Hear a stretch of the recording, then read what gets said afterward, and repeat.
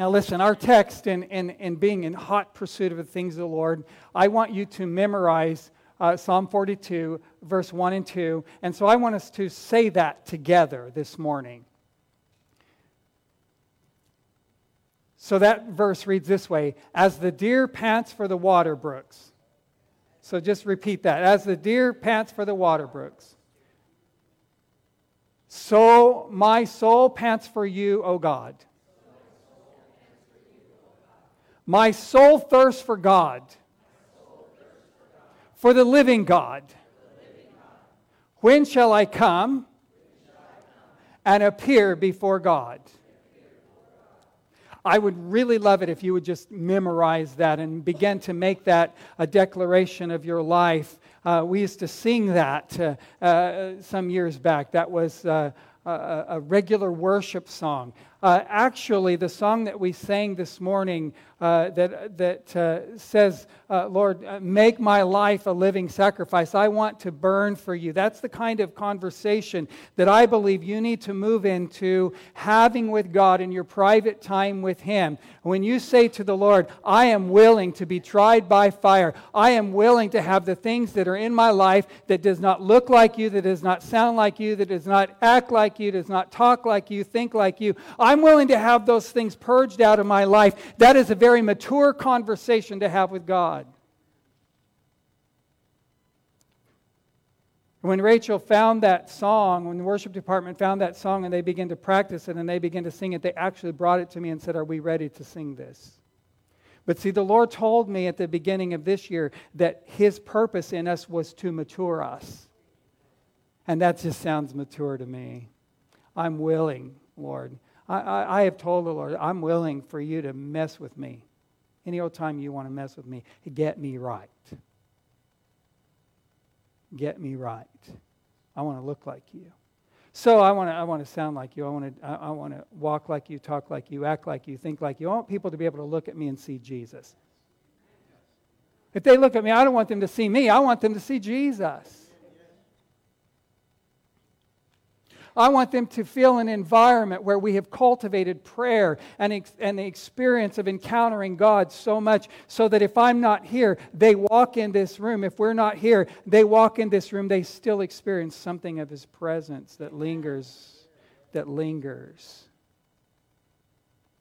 So I'm desperate for God. And I'm telling you, I'm 60 years old. I'm desperate for God. I've yet to experience enough of Him. So this is what I want us to do. I think the Lord prophesied a word to us last week that contained a prophetic promise for this season.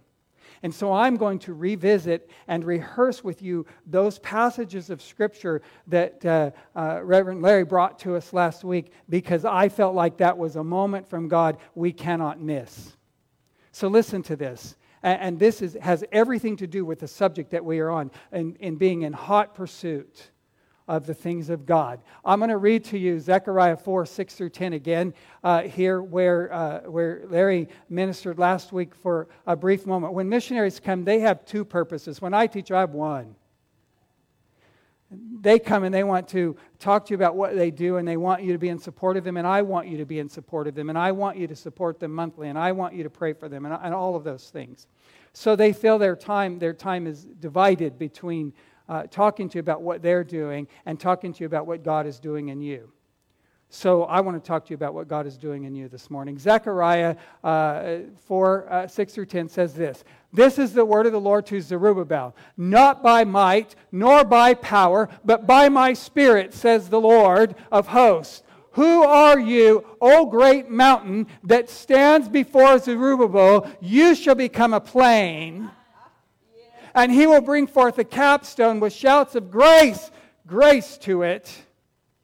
Moreover, the word of the Lord came to me, saying, the hands of Zerubbabel have laid the foundation of this temple, and his hands shall also finish it.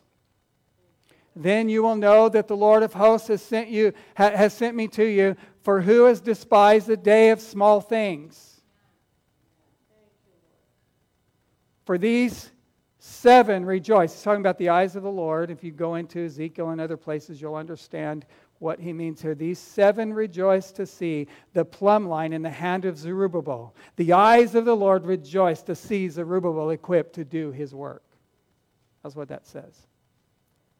The eyes of the Lord would scan to and fro throughout the whole earth. So I just want to unpack this a little bit.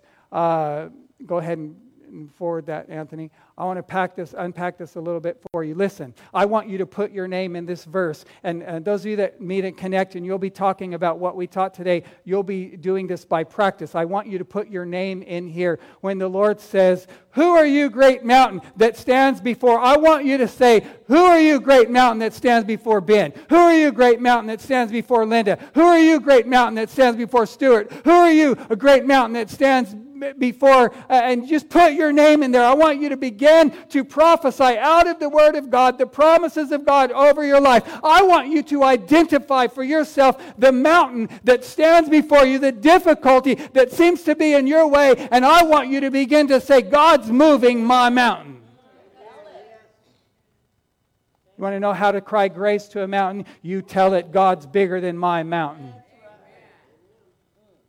So I want you to identify your mountain, and I want you to put your name in that verse, and I want you to think like a believer who is anointed and in covenant with God. How dare you rise up before me to try to cause me to not accomplish the things that God has ordained that I would accomplish?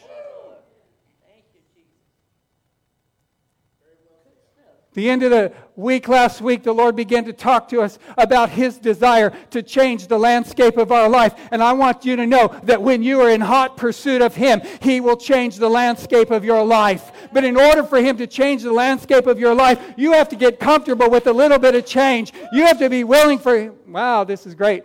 Turn me down just a little bit. You have to be willing for Him to move some things out of the way, in order for Him to put some things in their place that is necessary for the establishment of your going and for the purposes of God in your life. You got to be willing for God to shake some things up. Listen, if the mountain that's in front of you starts shaking, are you going to feel a little bit of rumbling? You're going to feel a little bit of movement. God wants you to get comfortable as a believer with some movement in your life.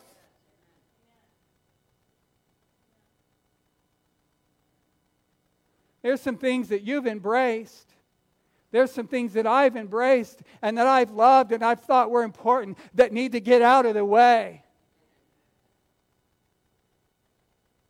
There's some things that become our tradition. I really believe in the kingdom of God that this entire last year and a half has been about breaking some tradition out of us so that we can move into being who God has designed us to be, so that we can get some liberty, so that we can get some weight off of our shoulders. And we're carrying some things, we're carrying some dead wood around in our life that God would like us to just lay down so that He can move.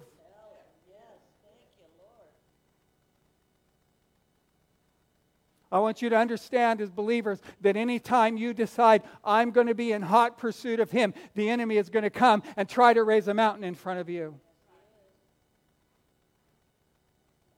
I've had people tell me, I've discovered that all of a sudden the Lord began to deal with me about my giving and my tithing and my being faithful over the resources of my life. How come the minute that I wrote that first tithe check, everything went wrong? Stay the course, baby. Stay the course. I thought the church bells were ringing. We don't even have any church bells. I thought God gave us church bells.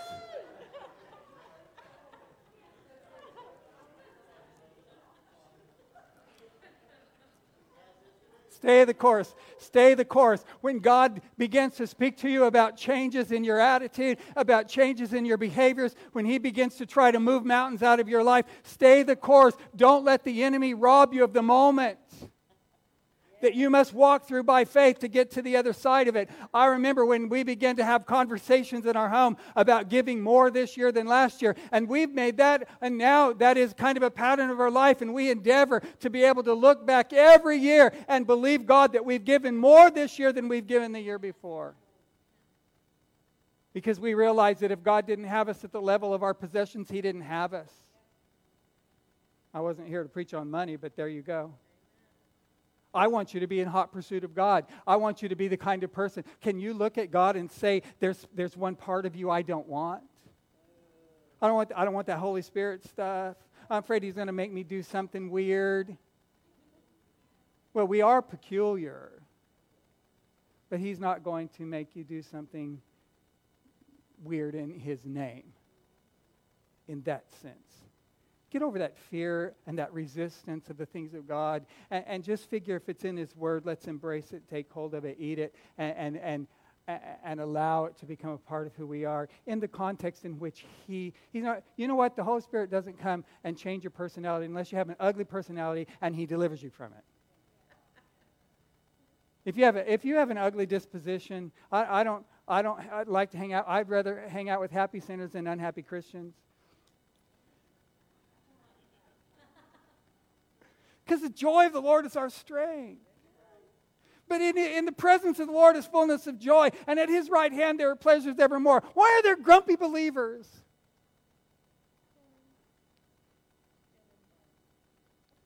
Get in hot pursuit of Him. And then declare to Him that anything He wants to move out of the way, you'll let Him move.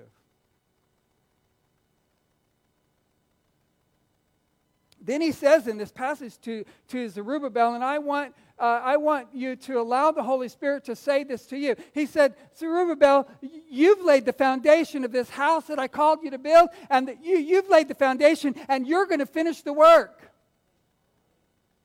And I want some of you to understand that in your years, in your walk with God, you've been laying some spiritual foundations, and the Holy Spirit is saying to you, in 2021, you're going to finish the work. I'm going to bring you to completion. I'm going to bring some things to fullness and to maturity that have just been foundational in your life. Isn't that a great word? So God says to Zerubbabel, your hands laid the foundation of this work, and your hands will finish it. And God is saying to you, folks, your hands laid the foundation of spiritual things in your life. Your hands have laid the foundation of the walk with God that you're trying to build. And you're going to finish that. Don't get discouraged. And I had never, until Larry read this, I had never seen this before. That God says, my eyes have rejoiced to see the plumb line in your hand. God has placed some things in your hands, and how to lead your house, and how to lead your family, and how to raise your children to know God, and how to establish your goings in the kingdom, and how to be the blessed of the earth, just like He said to Abraham, I'm going to bless your socks off so much that everybody around you are going to get jealous, and they're going to say, how can that guy, even when he does it wrong, he gets it right? How does that happen for that man? And God has rejoiced to see the equipping of the kingdom in your hands. Church of Living Water, God rejoices that you allow Him to equip you. He's put a plumb line in your hand for the future that He wants to build, and He rejoices to see that in your hands. You just got to get to the place that no, God is not in your vocabulary. That when God comes to you and He says to you, this is the assignment I'd like you to take up, or this is the task I have for you at hand, or this is the thing I want to work through you in these days, that you just say, yes, Lord. Lay it on me, baby. I'll take it. Yes, Lord. The other thing that I think this passage addresses so appropriately is that we absolutely tend to minimize the good things that God is doing in us. Oh, that's just me. Oh, I just decided I'm going to walk with God. It's no big deal. And God says to Zerubbabel, and God is saying to you, don't despise small things.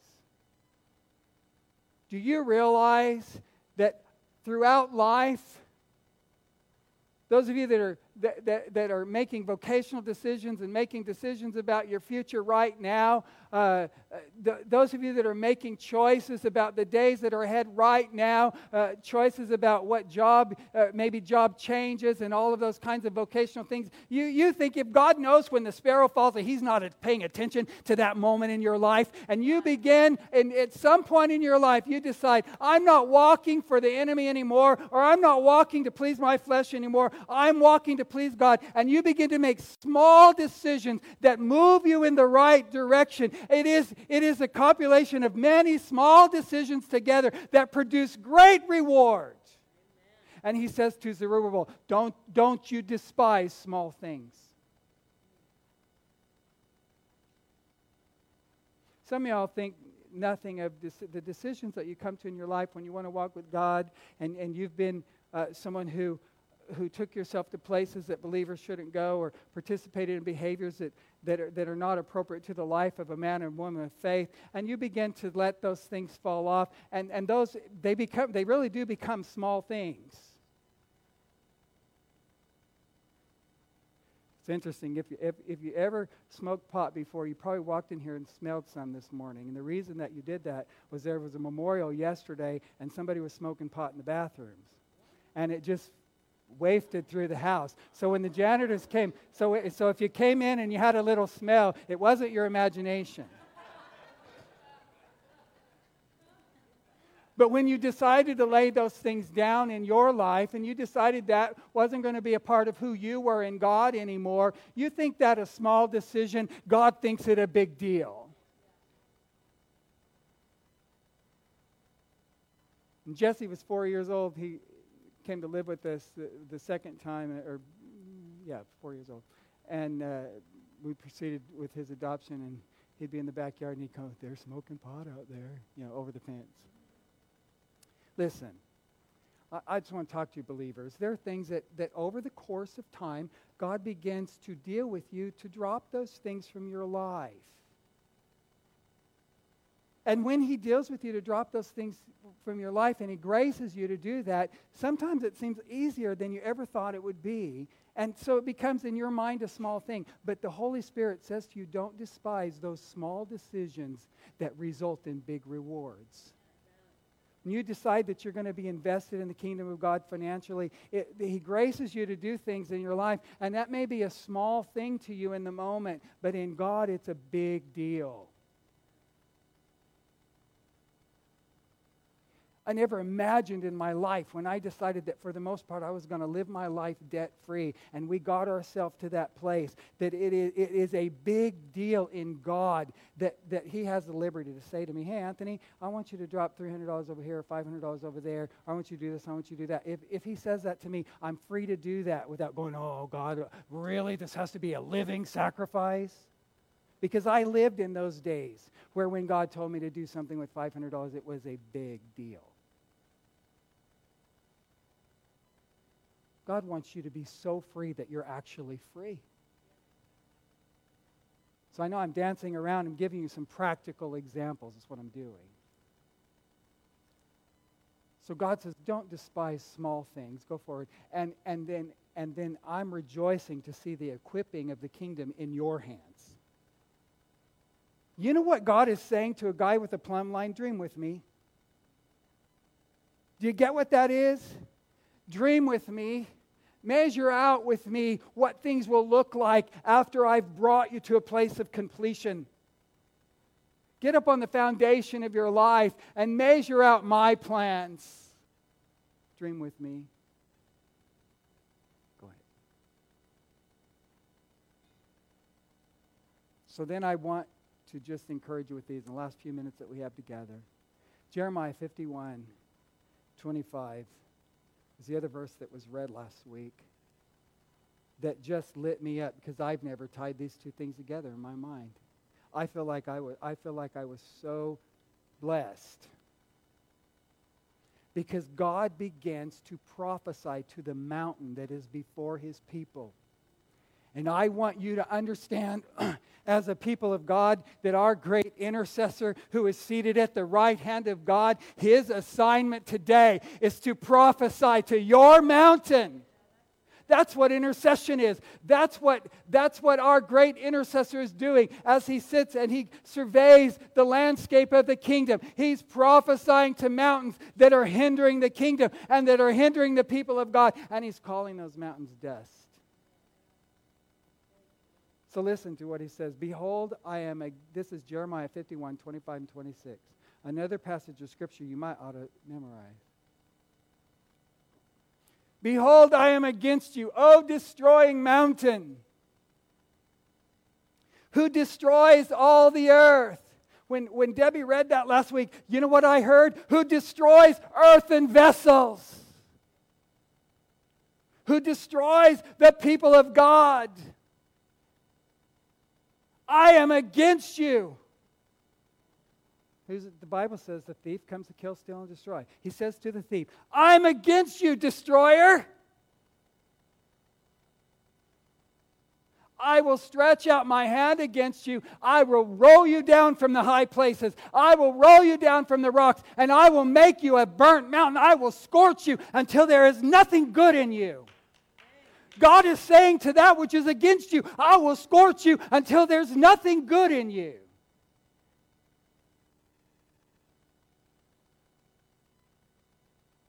Steve Lawrence used to say to me when we'd be dealing with spiritual oppression in the lives of people, and he taught us to pray that the enemy, you think you're going to mess with me? He would say, you tell the enemy you're not messing with me, I will pray that he burn you up. I read this and I got it. Lord, fry his tail. Because the Bible tells us that in Revelation, the Bible tells us that whenever we see the destroyer, he's going to be like a salamander clinging to the wall. We're going to look over and go, that's what caused me all the trouble? He is so small in light of who your God is. That's what messed me up? Are you kidding me? So God says to the destroyer, I'm going to bring you down like I bring a mountain down. They'll not take one stone from you to do anything good with it. Not for a corner, not for a foundation. There will be nothing left in you. You come against my kids, there will be nothing left in you. You come against my kingdom, there will be nothing left in you. Man, you ought to be living in this promise right now. Y'all ought to be eating this stuff. You better go home and chew this one. You will be forever desolate. That's how God's speaking to your enemy. That's how God's speaking to what is coming against you. We keep telling you to learn to say what God is saying. I want you to learn to say what God is saying right now over your stuff, over your life, over your challenges. I am against you, O mountain. You think you're going to come in and destroy this earthen vessel that God is creating for His good purposes? I am against you. The Lord stretch His hand out against you. He'll roll you down till there's nothing left of you. Get out of my way, mountain. Get out of my way.